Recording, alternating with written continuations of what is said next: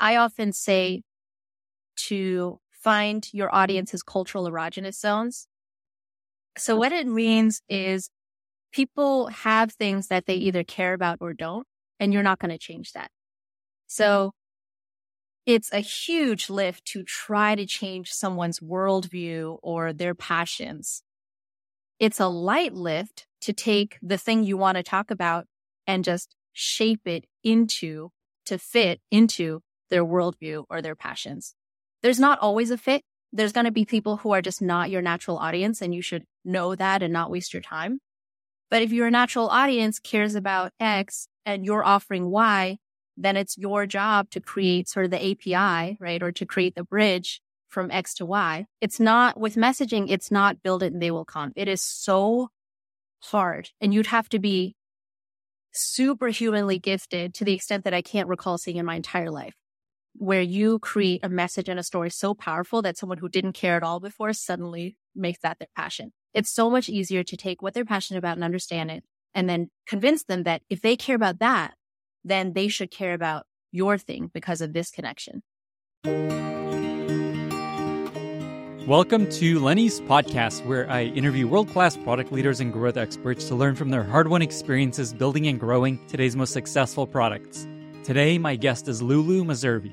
I met Lulu while she was head of comms at Substack, where she was infamous for taking big risks and bold stands, and as a result, creating a lot of attention for Substack and other companies she's represented.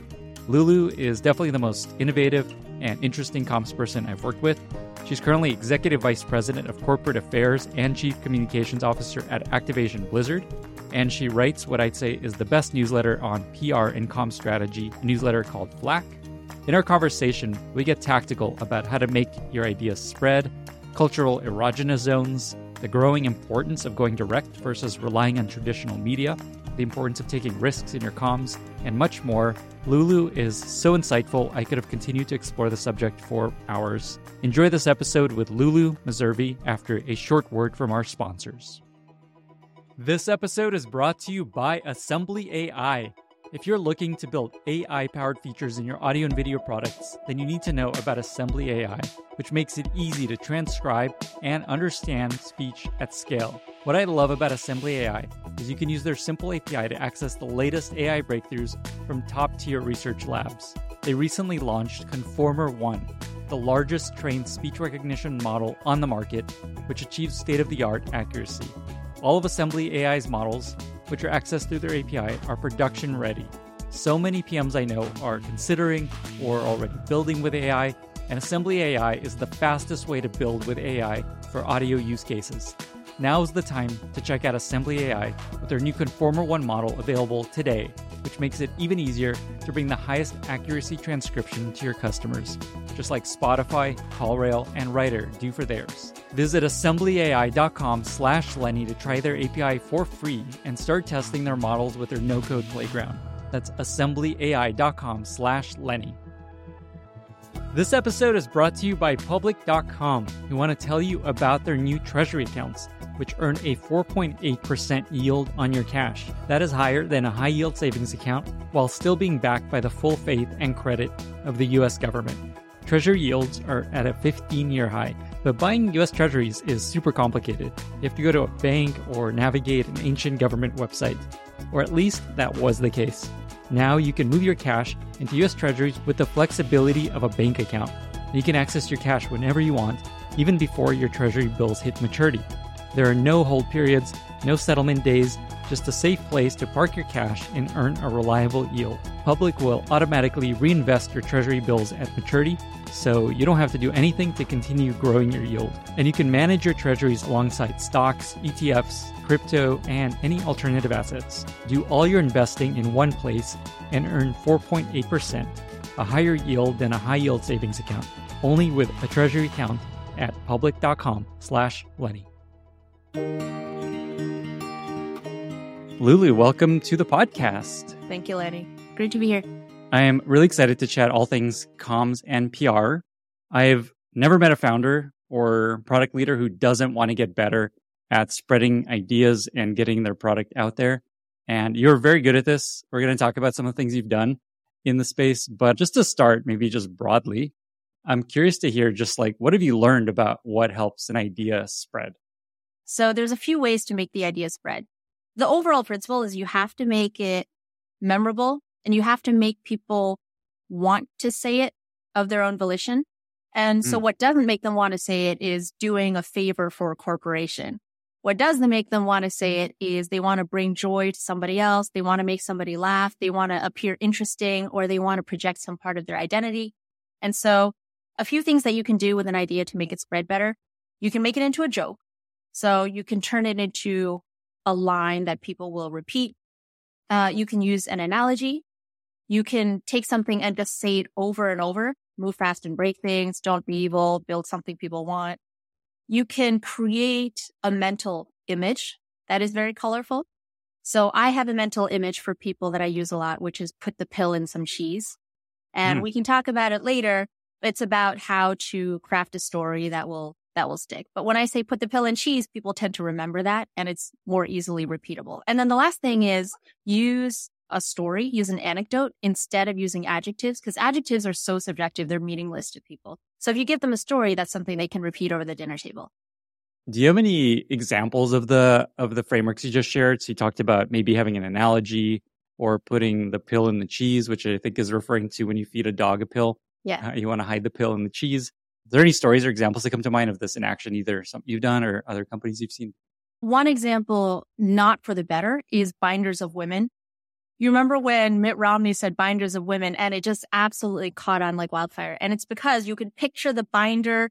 It's a hilarious mental image. You make lots of jokes about it. It's a very specific, unusual phrasing that is very repeatable.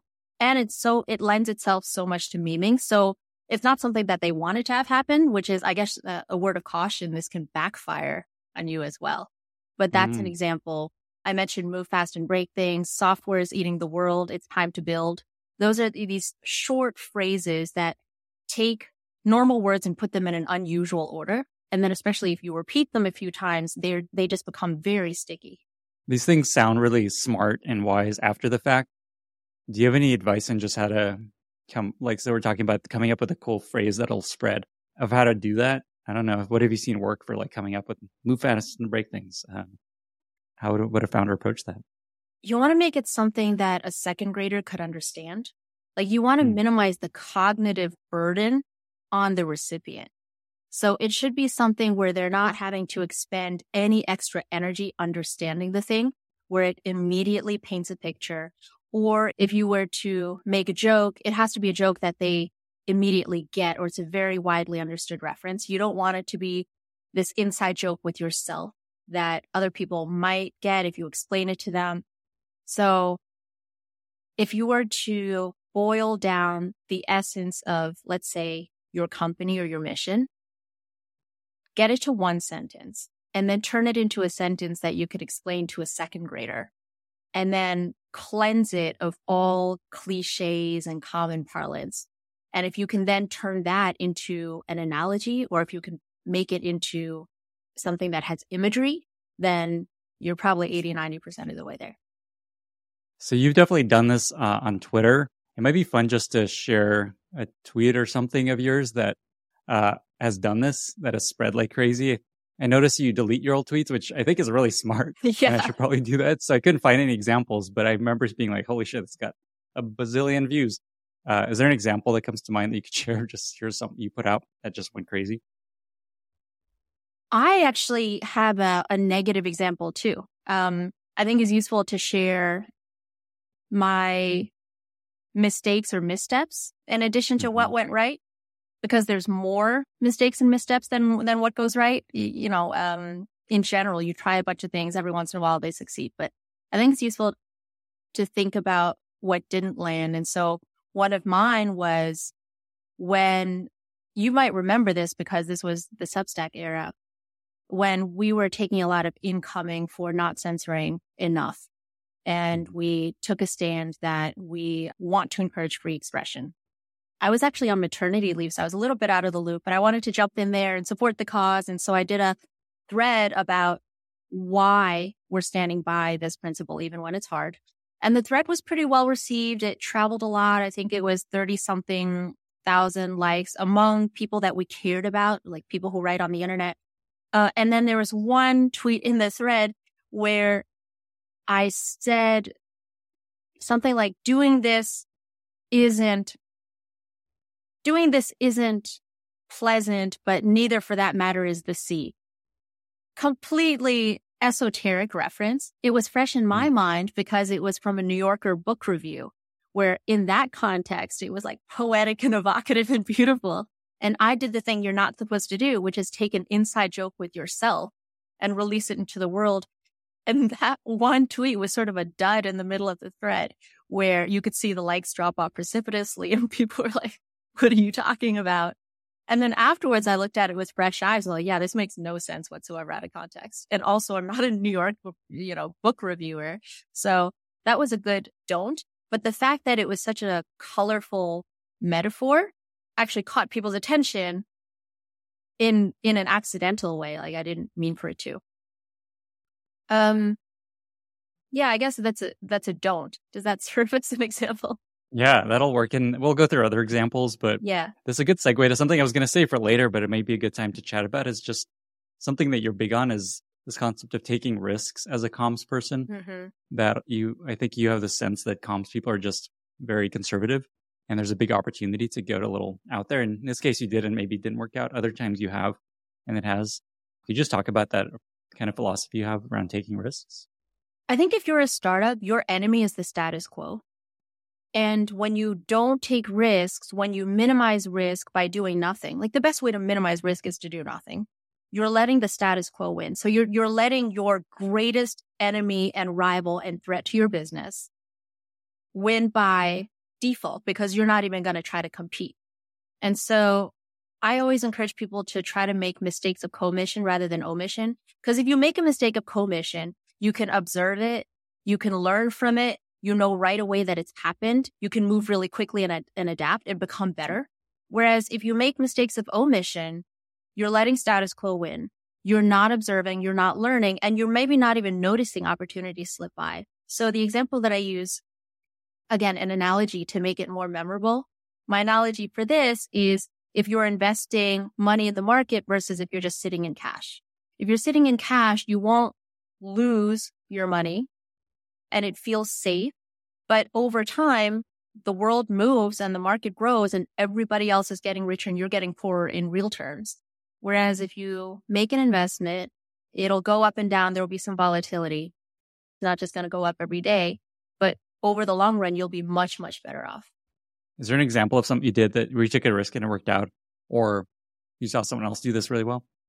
The Stand for Free Speech thread would be a risk that worked out. It was a risk because it was a topic that a lot of people were already mad about, which will happen with every topic that matters. It felt a little risky for me because I was on leave. I wasn't really in the middle of things. I was kind of addled already. So I had at least one thing in there that was kind of nonsensical. So there was the execution risk of would I be able to do this well? There was also the risk of you poke your head up and make a thing where there wasn't a thing. And if that were to go wrong and embarrass the company, or if that had made Chris or Hamish or Jairaj upset, that would have been upsetting to me and obviously a failure of my job. So that was a risk that I took and we took, and they were supportive. And it did work out because the people who were most likely to write on Substack generally appreciate that stance. I actually have one more for you, Lenny, when you asked about what are things that help stick in people's memory. There was the kind of fail example of the sea analogy. I think a useful example that works is I often say to find your audience's cultural erogenous zones. And it is something that you immediately know what I'm talking about. If I say like, know your audience's cultural erogenous zones, you know what it means. It's a shorthand that everybody understands. It's not an inside joke with myself. And it's something that is unusual enough phrasing that you're going to repeat it and hopefully remember it. So there's one for you. You told me about that framework, and I definitely wanted to hear more about it. Like, what does that mean? And is there something that you've seen someone do that just like, wow, they really nailed this erogenous zone approach? Yeah, yeah, they really got it in the erogenous bullseye. So what it means is people have things that they either care about or don't, and you're not going to change that. So it's a huge lift to try to change someone's worldview or their passions. It's a light lift to take the thing you want to talk about and just shape it to fit into their worldview or their passions. There's not always a fit. There's going to be people who are just not your natural audience, and you should know that and not waste your time. But if your natural audience cares about X and you're offering Y, then it's your job to create sort of the API, right? Or to create the bridge from X to Y. It's not, with messaging, it's not build it and they will come. It is so hard. And you'd have to be superhumanly gifted to the extent that I can't recall seeing in my entire life, where you create a message and a story so powerful that someone who didn't care at all before suddenly makes that their passion. It's so much easier to take what they're passionate about and understand it, and then convince them that if they care about that, then they should care about your thing because of this connection. This makes me think about one of your other tweets that I think went crazy, which is where you share the things you're muting on Twitter, where it's like the threads thimble and the pointing down thing. And it feels like that's exactly that, where people are just like, yep, this is. Yeah, it is that. I have an example for you, Lenny. The one that my mind goes to is when Kamala Harris was running for Senate. It doesn't, put aside what anyone thinks of Kamala Harris as a politician or if you agree with her politics, doesn't matter. When she was running for Senate, she had this example where not enough people care about K through 12 education. It's not a sexy topic and only like moms care about it. Whereas people cared a lot and still do about national defense, national security. And so she said the way to get their attention is you go to people who care about national security and you tell them, did you know that in order to enlist for the Army, you have to have a 10th grade reading level? Because below that, if you can't read at that level, you're not going to be able to read the Army field manual. And so if you care about the future of national defense and being able to maintain a standing Army, you need to care about middle grade reading standards. So that's a perfect example. And in fact, it stuck with me such that many years later, I'm still repeating it to you. Something else that I think what you teach helps with is underdogs kind of coming up against incumbent companies, giving them a chance to stand out. Like Substack, I think, is a good example where you just like helped elevate Substack on the world stage in a lot of ways. What have you found works best for underdog startups and companies trying to get attention? First, you have to acknowledge that you're the underdog and you're not going to use the GE playbook from the 1980s or whatever. So acknowledging that means knowing that you're not going to play the game that requires you to have more resources, more and deeper relationships and institutional backings, and to be able to draft off of the current narrative. So all of those things are going to be not in your favor. If you're a startup, for example, by definition, you're trying to disrupt something, you're trying to do something differently, right? You're fighting the status quo. And if that's the case, then you can't rely on maybe the government, maybe mainstream media to support what you're doing. And so you should assume that you want to go with an approach that doesn't require a lot of money or people, that doesn't require that institutional backing and those relationships. That means building your own distribution, which you can do starting from day one. You can start doing that before you even have the company. It means taking your story and winning hearts and minds. Number one, by making it a story that you shape to fit people's cultural erogenous zones of your audience. And number two, by finding the centers of gravity in society, like the influencers that are going to help spread it for you. Because you're not going to, on day one, call up the New York Times and get them to print the story that you want them to. So you need to figure out who are the influencers. And the way to do that, I'll cut off the rabbit hole after this because you can just go deeper and deeper. But the way to do that is in concentric circles. There's a general who said, if there's a problem, I look for it in concentric circles going back to my own desk. If you want to spread something, you go out in concentric circles starting from your own desk. So you need to get first really clear with yourself about what your message is and just get really crisp with it. This is hard to do because you know too much. So out of the 1,000 facts in your head, you're going to have to pick just between 1 and 3. And then the next circle is going to be your co-founders, your executives, your employees. You go to your investors, you go to your power users, and you go out from there. And it has to be in that sequence. But once you get the sequence right and you identify who the people are and you know who your audience is, and then you're able to home in on what their cultural erogenous zones are, then you're able to craft the message, have the delivery mechanisms, and then know your target. And then you're off. But you just need to do that exercise up front so you don't have a lot of wasted motion. I really like this concentric circle framework. I haven't heard this before. Is there, just to make it a little more real, is there something that you could share, something that comes to mind that kind of illustrates that? Well, you and I have talked a lot about Substack. So I'm speaking out of turn now that I'm not, I don't have the employee badge. But something that I thought the Substack founders have always done so well is propagate product updates out in concentric circles. So there's a lot of things where you're going to know about it. Like you, Lenny, will know about it more than a new writer who just joined because you're sort of a power user of the product. And they would want to, they would want to make sure that you love the thing and that you feel on board and that you feel maybe even a little bit invested in the thing. Like you've been telling people about recommendations for nearly a year. No one asked you to do that. We didn't pay you to do that. You've done it because you were brought on board early and it was something that the company made sure that you liked. And then you became the next circle out that spread it to your next circle out.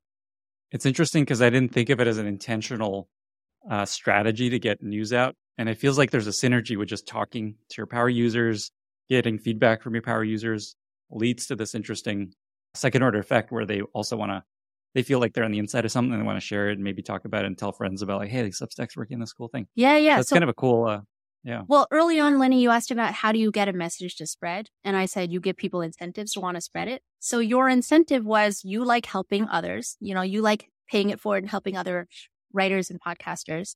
And you genuinely enjoy the thing. And I think there's some value to your own project that you get to show social proof that a lot of people like this thing and it's growing. And that's what you got. If it had been like, hey, Lenny, can you do us a favor and tweet this thing? You might have done it, but you would have done it once and stopped, and it wouldn't have been something that you organically keep doing. To make this even more real, I'm trying to help people understand this concentric circle idea. So for Substack as an example, what would be like the few layers of the concentric circle? Like on the middle would be maybe the power writers. What would be like the next couple layers? It's the employees at the middle, almost always.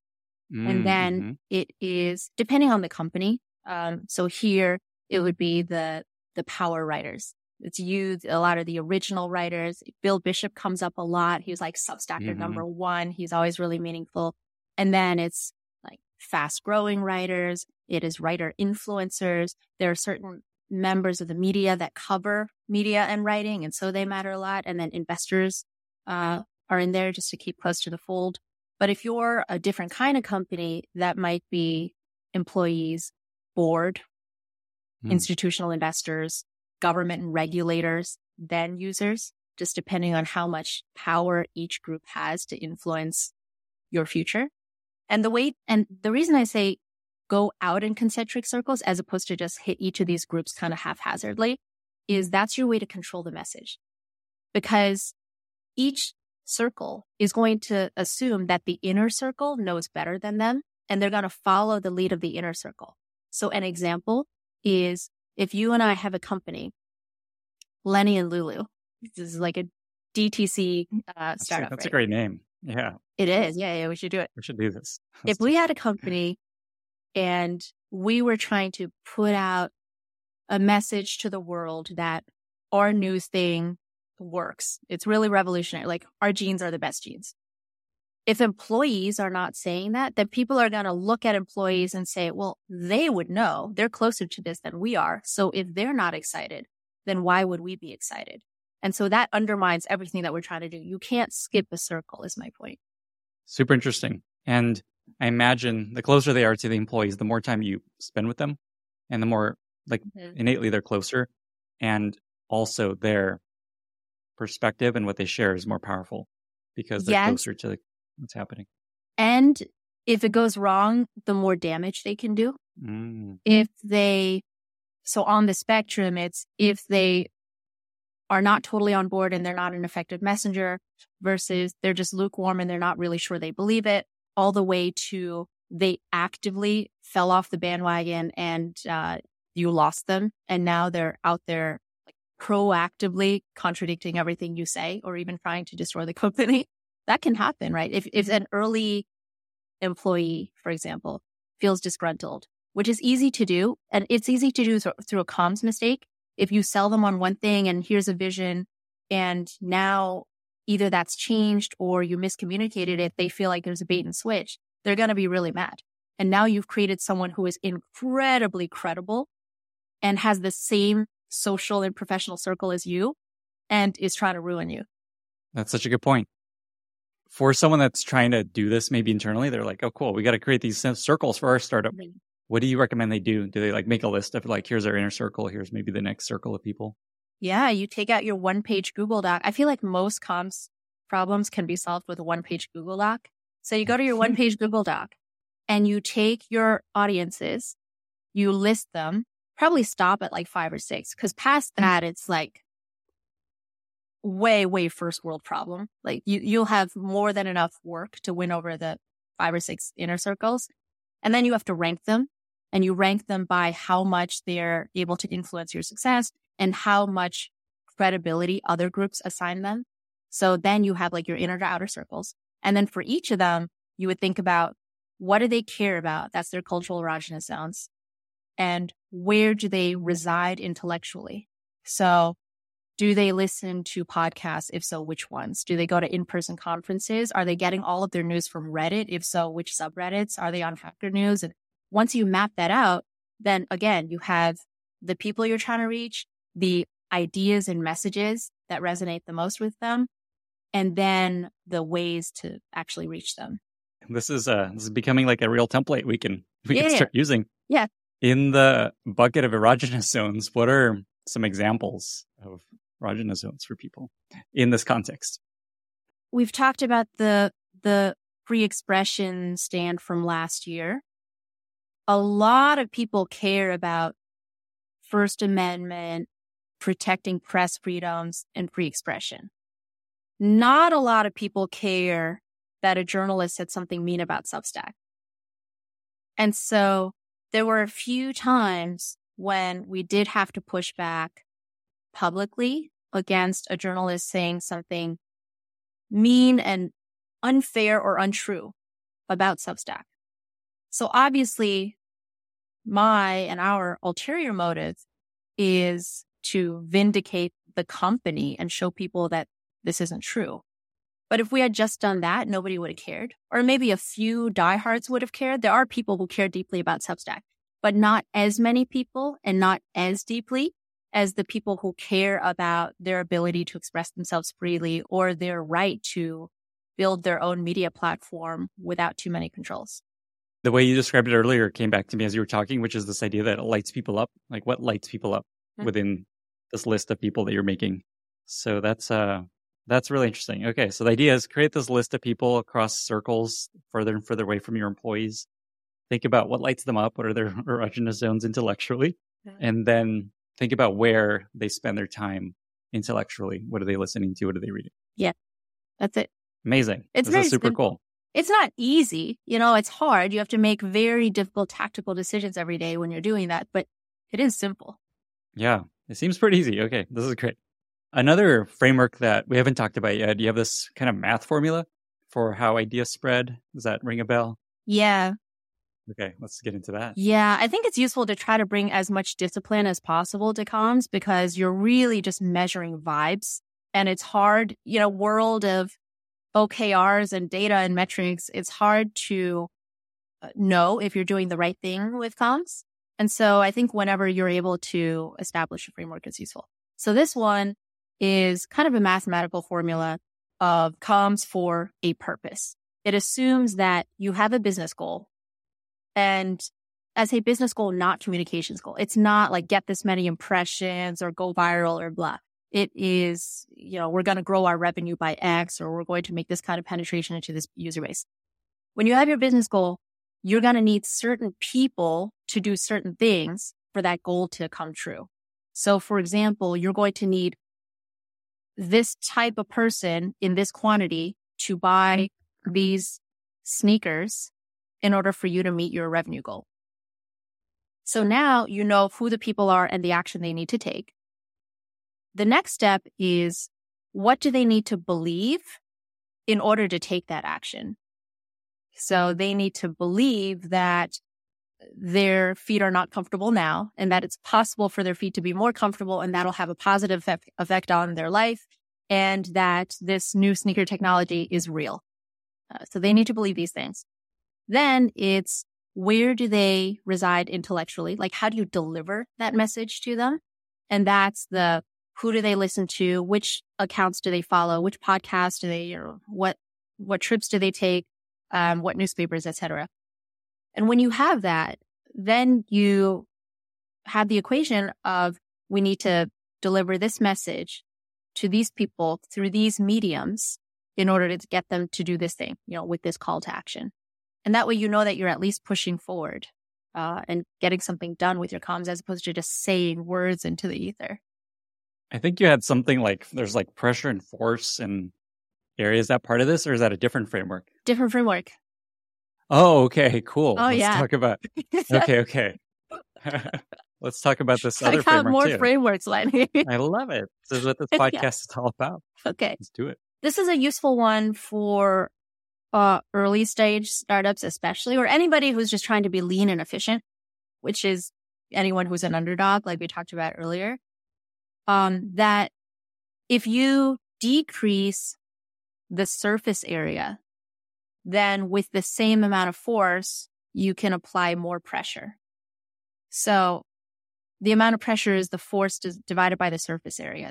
This is a basic equation from physics, but it's also true of communications, which is, if you decrease the surface area and don't try to appeal to everybody with everything, and you're targeting exactly whom you're talking to, and you are sharpening your message to a point to get them in the bullseye of the cultural erogenous zone, then you're able to, with the same amount of effort or expense or time, you're able to make more of an impact. You're able to apply more pressure. So I think of it as, there's a continuum between, you can either hyper target. So the extreme of the continuum is, you are becoming the life partner of one person. That's like the ultra hyper targeting. And then the other end of the spectrum is, you're appealing to everybody. You're appealing to a larger number of people, but with a weaker message and in a weaker way. So you could say, like, world peace is good. Nobody disagrees with that practically, but also it doesn't stick and it's not meaningful to them. So you have to choose where you're going to be along that continuum. And for most startups, I would choose towards the fewer people end of it, where you choose who's going to be your diehards, and then you foster them and create really deep, meaningful relationships with them. And the way to do that is to decrease the surface area and apply more pressure. It feels like you did that with Substack, where it was focused on like people writing online, or I guess tell me, is that how you thought about it, Substack? Of here's our little focused area, and we'll focus target message to that. That was the goal. And that's actually why I started spending time on Twitter. It was a very self-loathing exercise. Like, Hamish doesn't like the Twitter model, nor do I. We would talk about this a lot, and I always felt a little bit cringe being on there. And before I worked at Substack, I had a sleepy account of a couple hundred followers that didn't do very much. And I realized that the people that we were trying to speak to are heavy Twitter users, whether it's media people or online writers. And so I decided I'm going to spend some time and try to build an audience. And then that audience became leverage, for better or worse. Like, I don't think we should measure people by their Twitter following, but the fact is that if you have more, then journalists and writers take you a bit more seriously. And so if I was going to try to carry a message on behalf of the company, I felt like it would be more effective if I had more people. Yeah, I know, and it worked. This episode is brought to you by Vanta, helping you streamline your security compliance to accelerate growth. If your business stores any data in the cloud, then you've likely been asked, or you're going to be asked, about your SOC 2 compliance. SOC 2 is a way to prove your company is taking proper security measures to protect customer data, and builds trust with customers and partners, especially those with serious security requirements. Also, if you want to sell to the enterprise, proving security is essential. SOC 2 can either open the door for bigger and better deals, or it can put your business on hold. If you don't have a SOC 2, there's a good chance you won't even get a seat at the table. But getting a SOC 2 report can be a huge burden, especially for startups. It's time-consuming, tedious, and expensive. Enter Vanta. Over 3,000 fast-growing companies use Vanta to automate up to 90% of the work involved with SOC 2. Vanta can get you ready for security audits in weeks instead of months, less than a third of the time that it usually takes. For a limited time, Lenny's podcast listeners get $1,000 off Vanta. Just go to vanta.com/Lenny. That's VANTA.com/Lenny to learn more and to claim your discount. Get started today. Going back to this formula, pressure equals force divided by area. Basically, to increase the effectiveness of your message, you can either increase the force. And what is, in this context, force? Is it like the amount of messaging, or is it like the success of your message? It's the amount of effort you put into it. So It's how much you're spending on this campaign, or you have a limited amount of hours in the day and dollars in the bank. And so anytime you're doing something with comms, you're either paying the dollars or you're paying the time. Sometimes you're drawing down on credibility too. You know, you have a certain amount of credibility, and there are times when you just have to say, please trust me.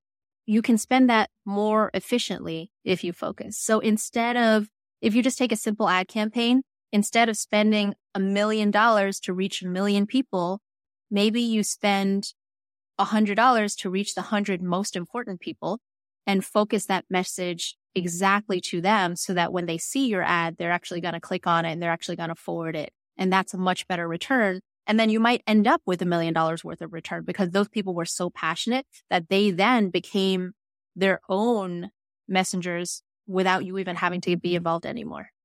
This is a really great framework. Again, is your advice that for the smaller you are, just basically reduce the area? Yes. And the larger you are, you increase that over time? Yes. If you're just starting out, get 10 diehards and just spend all your time. You can't start out and try to win over the general public. You start out by creating a tiny, not the best analogy is what I can think of right now, a tiny monopoly. So you carve out, and it's the same like succeeding on Substack or succeeding on, creating anything on the internet, right? You choose what is going to be your tiny corner of the internet that you are going to just dominate entirely. And the smaller it is, the more you can dominate it. And then these people that are in it become your true believers, your diehards, and they'll expand it out to the next circle. And then you go from there. But if you try to win over everybody at the same time, it's sort of, food coloring in the ocean kind of thing, as opposed to food coloring in a cup. Is there an example that comes to mind of someone that did this really well? I don't know. I know it's hard to think of just an example off the top of your head, but does anything come to mind? Balaji did this really well with his book, The Network State. That book was super successful. He didn't do a lot of the traditional book tour, New York Times stuff. He went his own route. And I think that was really smart. If you're going to put it in the setting of this framework, he created his own distribution channels. He didn't try to compete with like the roster of HarperCollins on their turf. And when he created his own distribution channels, he focuses on who are the diehards and the true fans. And these are people that he fosters. He goes on podcasts that reach these people. He said he doesn't deviate from messaging to try to appeal to everybody. There are people who just will never like that guy, and he is totally fine with it. So he's not watering down who he is to appeal to people who will never like him, which it's tempting for companies to do. You hate when people are mad at you, so you try to appeal to them, and then your true fans lose their passion because the thing that made you so special has now gone milquetoast. So Balaji fosters his true fans, and then when the book launched, they propelled him to the top of the Amazon list because they were out there evangelizing, proselytizing. You probably saw all these tweets about his book. He didn't pay anybody. As far as I know, he didn't pay anybody to do that. He just shared it with the people, and they wanted to show that they were into this. That's a great example. I know that founders often worry focusing too narrowly limits their market and it's never going to grow into anything large. In your experience, do you find that that's just often not true, that there's often a much bigger opportunity than they think? And or is that just a good way to start and then you expand from there? It's both. I mean, the denominator, if you're writing online or doing something online, the denominator is the size of the internet. You don't need to capture 80% of it. If you capture 0.01% of it, that is a great business. And then you can go from there. Like once you've won that, then you can decide to go from there. And, the world is a big place. So now that everything's digital, the denominator is so large that I wouldn't worry too much about the numerator.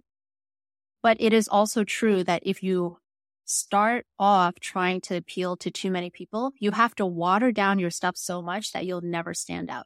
And you've written about this, Lenny, right? With how to be viral, how to be noticed. And one of the things is be remarkable. And you can't be remarkable if you're trying to appeal to so many people that you have to become the average of 500,000 people's tastes.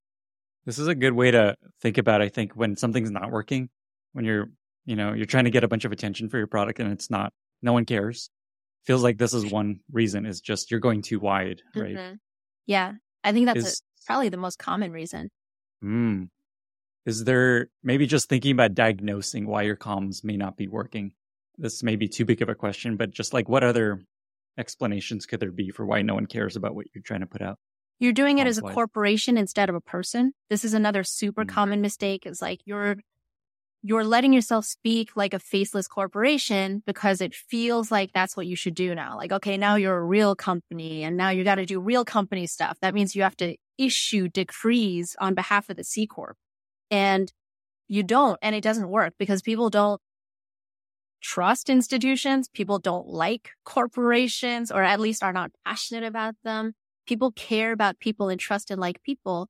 And so there's a sense of wanting to cosplay an executive, and it doesn't work. It doesn't resonate. A good example of this would be Ryan Peterson at Flexport.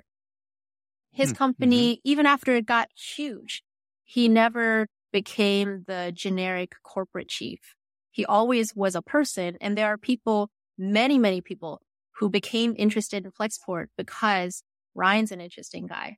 And it's not like they had a passion for logistics and freight and shipping, but he's doing it something interesting. And then he became the human gateway drug for people to become interested in his company.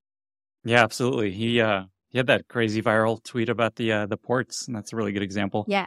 Man, I was going to go in a different direction, but maybe we go to this idea of going direct. Yeah. You're a big fan, and Balaji is a really big fan of this too, speaking of him, of just the importance of going direct. So maybe just talk about what does that mean and why is that important these days? Well, Balaji is more go direct than me. Like, he thinks that I'm soft in this area because I think that there's still a place for engaging with media and that it's just another tool. He's for just like straight up go direct, undistilled. But I think that for everybody, 100% of the time, you want going direct to be a part of what you're doing. Whether it's all you're doing, whether you're doing something else, you can't not have a direct channel. So what that actually looks like, and people say this all the time, go direct. What does it actually look like to go direct? It means that the founder or executive or some very senior person has to be speaking from themselves, first person, maybe first person plural, and speaking in a human voice authentically. You see them make mistakes, you see them be vulnerable, and they have to become an ambassador to the community. If you don't have that, then you don't have a direct channel, even if you have a Twitter or a Substack or whatever. It's not direct if it's not connected to a person, because if the other side of it is a corporation, there's no direct connection. And then the second thing is start building your own audience as soon as possible. You can do this alongside engaging with the media or doing traditional things, to the point of focusing your energy and decreasing the surface area. For startups, I would not recommend trying to do an Instagram, a Twitter, LinkedIn, YouTube, and TikTok. I would choose the thing that that person is the best at. So if your spokesman is going to be your CEO, which is a good default, they're going to have a dominant communication style where they're the best. at being themselves. And that's important because if somebody else is ghostwriting all their stuff, it shows. So some CEOs are better at writing long form. Some CEOs are better at doing videos. Some do better with audio or podcasts. Some are better with short form. Like the way that Elon Musk communicates on Twitter, he's like born to do Twitter, I guess. Like you can't picture him writing long, thoughtful blog posts. It's not a thing that he does. Whereas Brian Armstrong or Hamish or Chris, they write great blog posts that are sincere and effective. And that's better than them just trying to do it only through tweets. So pick the thing that your spokesperson is the best at, and then invest everything into that channel, and then build it up to a decent amount, and then expand outward. Because if you try to build 6 or 7 channels at once, you're just not going to get anywhere. I think that's such an important point. I feel like me choosing a newsletter was actually a really good choice. It's like, I'm not as much as you may not believe this, I'm not a performer person. I just want to hide behind the computer and just like type stuff. And the newsletters, especially during COVID, I was like, I could just sit at home and share stuff and edit and think about it. Where it's like, hello, everyone. And it took me a while to get to this point of like, oh, I can maybe do a podcast because I've built up a little more confidence that this is useful. Yeah. So I so agree with that. And that's what I tell a lot of people, just like pick the platform that is most natural to you. Maybe you like talking. Maybe you like performing on video. Maybe you just want to sit and type. And that's a good point too, Lenny, because it changes over time, right? Like just because you pick one thing doesn't mean that you're stuck with only that forever. Like over time, you might choose different things. And I've seen founders become a lot more comfortable in front of the camera, for example, once they've done a few reps. And the other reason to know that you can just change it over time is otherwise it feels like a deterrent to getting started. Sometimes there's paralysis if I don't know which thing to choose. And so I'm either going to do a bunch of them or none of them. Like go with your gut, pick one, and you're not wed to that forever. You can always change it down the road. Do you think every founder needs to be on Twitter? I get this a lot from founders. Do I need to be on Twitter? I hate Twitter. What's your take? No, I think a lot of founders do.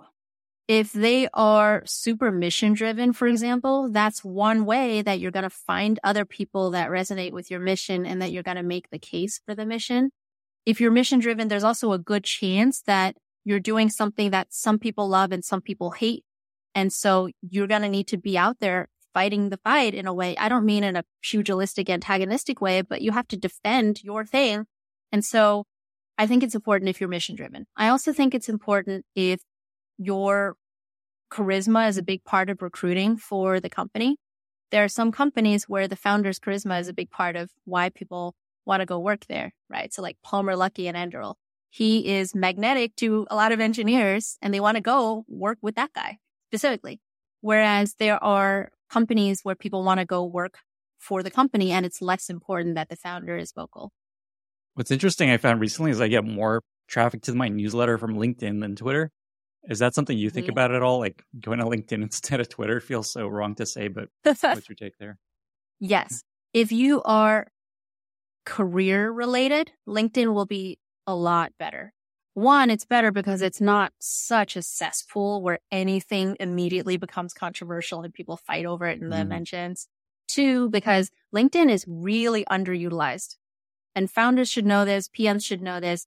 LinkedIn is super underutilized because it gets a ton of eyeballs and time, but most of the content sucks. Like 95% of the content, this is not scientific, Seems right. Seems right. This is my estimate.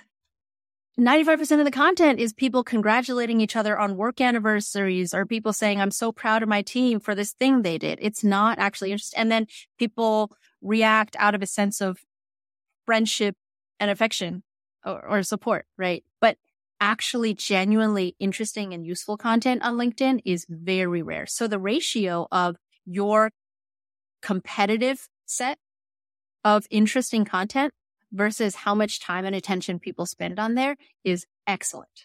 That is really good advice. I'm going to throw a fishing line into the pool of examples. You talked about people doing this well, going direct.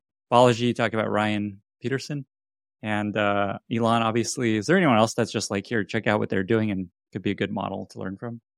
I think it's really interesting to see what Mike Solana is doing with Pirate Wires. Here's an example of why it clearly makes sense to have the founder be very active on Twitter, because he is his own recruiter and spokesperson. So I think the makeup industry actually is at the forefront of this. The makeup industry is smarter than all of us in how they use social media and influencers, because they caught on very early on that people don't buy makeup to subscribe to makeup brands, that they do it because a certain celebrity or influencer or Kardashian has this nice looking eyelid and they want their eyelid to look that way. And so going back years before the rest of us were talking about going direct, there are makeup companies that would spend $0 on marketing and minimal efforts on press and pour all of it, decreasing the surface area, pour all of it into fostering a small roster of influencers and having them spread the message. And so I think watch makeup companies, watch consumer companies. They're doing it right. They speak with a human voice. They speak through human beings, and they're fast. Like if there's a trend, the same day they will have hopped on the trend. Within an hour, they're on the trend, as opposed to other industries or more traditional companies that take a few days and they route it through approvals and then the opportunity is gone. What are some makeup companies for people to check out to see what they're doing? So NYX, NYX, it's a division of L'Oreal. NYX is one of the makeup companies that has, as far as I know, $0 spent on marketing and all of their dollars and all of their effort spent on paying influencers. And they really outpunch their weight in terms of using humans to deliver a message that contains a call to action and then selling out product. And the product will be like a normal black eyeliner. It's the most fungible thing you could possibly imagine. And that one eyeliner will be sold out at CVS's across the country for a couple of weeks because they did something right with their social media using a person. Just a couple more questions around this going direct concept. I don't know if you actually talked about why that's important, because I think we talk about this a lot, and I think people may not recognize why people find this so important these days. What's kind of the motivation behind that with Balaji and other founders? There's two reasons it's important. There's the offense and the defense of it. The defense of it is going back to having the underdog, the insurgency mentality. If you're trying to do something different that goes against the grain, people are going to attack you. Not everyone's going to like it. And the point is that not everyone should like it. But you need a way to stand up for yourself because you don't have the big institutions and power structures that are going to do that work for you because you're going against the grain. So if you're going to stand up for yourself, there's only one way to do it, which is you do it. And so building the audience and the channels, and you have to prime the market, by which I mean, like if you're a public company, you're priming the market by getting them used to how you convey information to them. If you're a small startup or a founder, you're priming the market by making your audience aware of how you normally communicate so that when you do something, it's not weird. Like if you never post and then suddenly you start posting, people are going to think you're having a crisis or something. Like, what is going on? They're going to try to read into it. So you have to already have the cadence and the relationships set up so that when you need to draw on them, if you're under attack, then you can. That's the defense of it. The offense of it is if you're doing something new and if you're mission driven and if what you're doing is truly unique and innovative, no one else will be able to tell that as well as you. Media, the most friendly, sympathetic reporter on earth could not tell that as well as you because they don't understand it as well as you. And so the onus just falls on you to do it. If someone listening is like, yep, okay, I fully agree, time to do this, what do you suggest as a next step to starting to kind of build an audience and going direct broadly? Step one would be assessing what are you good at and what do you enjoy. So that's where you decide, do I like long form writing or do I enjoy podcasting or what are my mediums? Step two is setting up your account on those channels. So if you enjoy long form writing, then you're going to have to choose. Do you do a Substack? Do you do a Medium or whatever else? There's an objectively right answer on that one. But, if you are doing short videos, you're going to choose, are you going to invest in Instagram or you're going to invest in TikTok? You set that up. And then you start building your audience. And when you start, if you're actually starting from zero, get some pipeline of talent ready So not pipeline of talent, pipeline of content. Get it ready. Mm-hmm. It's the same way as if you're launching a Substack. If you're launching a Substack, you want to get like a week or two of posts ready to go so that out the gate, you can build a lot of momentum. With different social networks, it actually helps the algorithm if you come out the gate strong and are really regular. So TikTok, for example, if you're starting at TikTok with 0 followers, you want to get a week or two of solid data just in the pipeline so you can hit it because the algorithm favors you right as you're starting out because they want you to keep going. So you want to ride that as much as possible. So that's step 2 is just get yourself ready for launch. Don't do one post and wait. Like get a bunch of posts ready and then boom, boom, boom. And then 3 is to have an ongoing content strategy. You know who you're going to reach. You know what they care about. So you have to plan out, here's the cadence with which I'm going to talk to them. Here's how I'm going to do community management and respond to people. And here are the ways where I'm going to do announcements. And you get into a cadence because it's the same as growing a newsletter. The regularity and the consistency is a big part of growing. And so it's the same with audience. A mistake that people make, I think, is just every once in a while trying to go viral, as opposed to just being consistent. And then, some posts do better than others organically, but that's the way to do it. I don't live that. I'm not a good example. Because I'm so sort of self-loathing about being on Twitter, I will go away for 1 or 2 weeks and do nothing. And then I'll come in with a bunch of posts in one day. It's not a best practice. It's not the way you're supposed to do it. Ideally, you're just there every day saying something and then it builds over time. I'm actually an example of trying to focus on consistent, non-viral content, and it's worked out. It has worked out? It's interesting. It's worked out. It's worked out so far. But it's interesting to see how different people act and how it's like, I'm trying to go viral every tweet, every post. And that is hard. And and it's also just like people can tell. You're just trying to like create some viral thing and no one cares. Yeah. And it's very obvious when you're just trying to go viral for the sake of it and you don't have a real message. It's like the post, when people screenshot the iPhone, 6-digit security code and they say best feature Apple's ever built. Now, a few people did that. And now I've seen it probably dozens of times and it doesn't even help to get you followers because that's not something where people say only this person could uniquely give me this kind of content in the future. Like if you're going to get followers with a one-off joke, it has to be an incredibly hilarious one-off joke where they say this person is going to keep entertaining me. But with these kind of viral baits, I don't think it's even that effective. And also what I find is something does go viral, whatever the correct term is. And then you life goes on, like nothing's going to significantly, like that's just one thing. Yeah. And then you have to do it again and again. That's where people don't realize like, oh, I went viral. I'm done. My life is good now. No, nothing's going to really change most often. And you have to do it again and again. Yeah, I think that's true. One thing that I've noticed about your audience, Lenny, is that it's the right audience. Like it's the people who find value in what you do and they're in the right place and there's a match. Sometimes in the effort to just gain followers for the sake of it or go viral for the sake of it, you end up with a mismatch of the audience. You had this viral hamster tweet and now they're all here expecting hamster content and they're not engaging with you. You're not bringing value to them. It's just making the number go up, which is not that meaningful. So one example of this is there's all these threads about how to just grow on Twitter. For no reason, just grow for the sake of growing. And it's a lot of generic advice of like, make sure that you bullet point out the 10 things, but it's always kind of pablum of make sure that you value your relationships and make time for yourself and things that are not enriching people's lives. They get a lot of likes that are kind of low value likes from random people about the internet, but I don't think that they're deepening a relationship with a meaningful audience. And I don't think that they're really capturing the respect and admiration of their peers.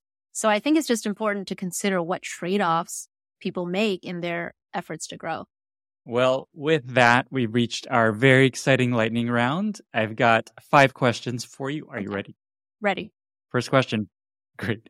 What are 2 or 3 books you've recommended most to other people? I recommend Gates of Fire.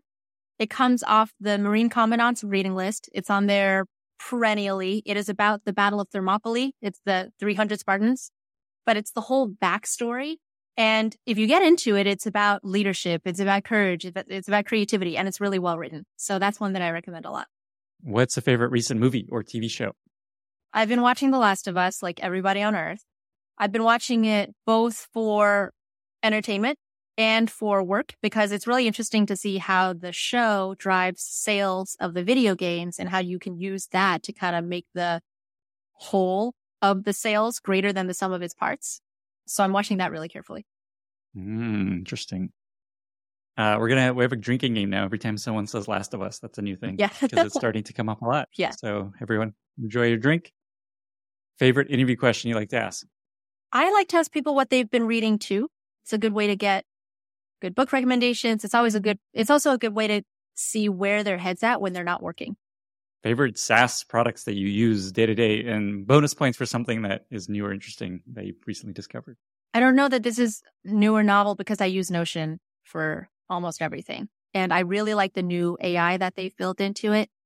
I also have been using Lex, which is Nathan Bashaz's startup where it's like the AI writing editor that you've probably seen. I'm trying to think if there's anything that I use that other people don't. I don't think I'm terribly original in that sense.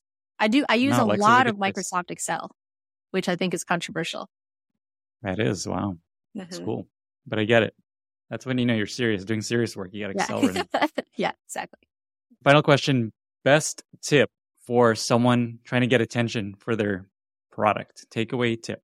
Best takeaway tip. Give it away for free to the right people. If you can choose the people who are going to love it, like if you look at the Venn diagram of people who are going to be obsessed with this product and people who have a large following among the other people that you want to get to, whoever falls into that sliver of the Venn diagram, shower them with free product. Amazing. Lulu, I think this conversation is going to lead to a lot more people going direct, taking risks, and idea spreading. Thank you for being here. 2 final questions. Where can folks find you online if they want to learn more and reach out? And how can listeners be useful to you? People can find me at getflack.com. That's where I write down my ideas, hopefully more frequently in the future than in the past. But that's where they can find some of this stuff if they're interested. How can listeners be helpful to me is to give me feedback. I'm learning on the job. I don't think that there's anyone alive who's an expert in communicating in this crazy environment that we have now. I think we're all crossing the river by feeling the stones. And so your listeners have gone through this in many different ways. And I hope that if they have new ideas or feedback or objections, that they'll email me through that website or on Twitter and let me know what they think. Amazing. And it's getflack.com. Yes. We'll link to it in the show notes. Thank you. Lulu, thank you for being here and sharing your wisdom with us. Thank you, Lenny. Appreciate it. Thank you so much for listening. If you found this valuable, you can subscribe to the show on Apple Podcasts, Spotify, or your favorite podcast app. Also, please consider giving us a rating or leaving a review, as that really helps other listeners find the podcast. You can find all past episodes or learn more about the show at lennyspodcast.com. See you in the next episode.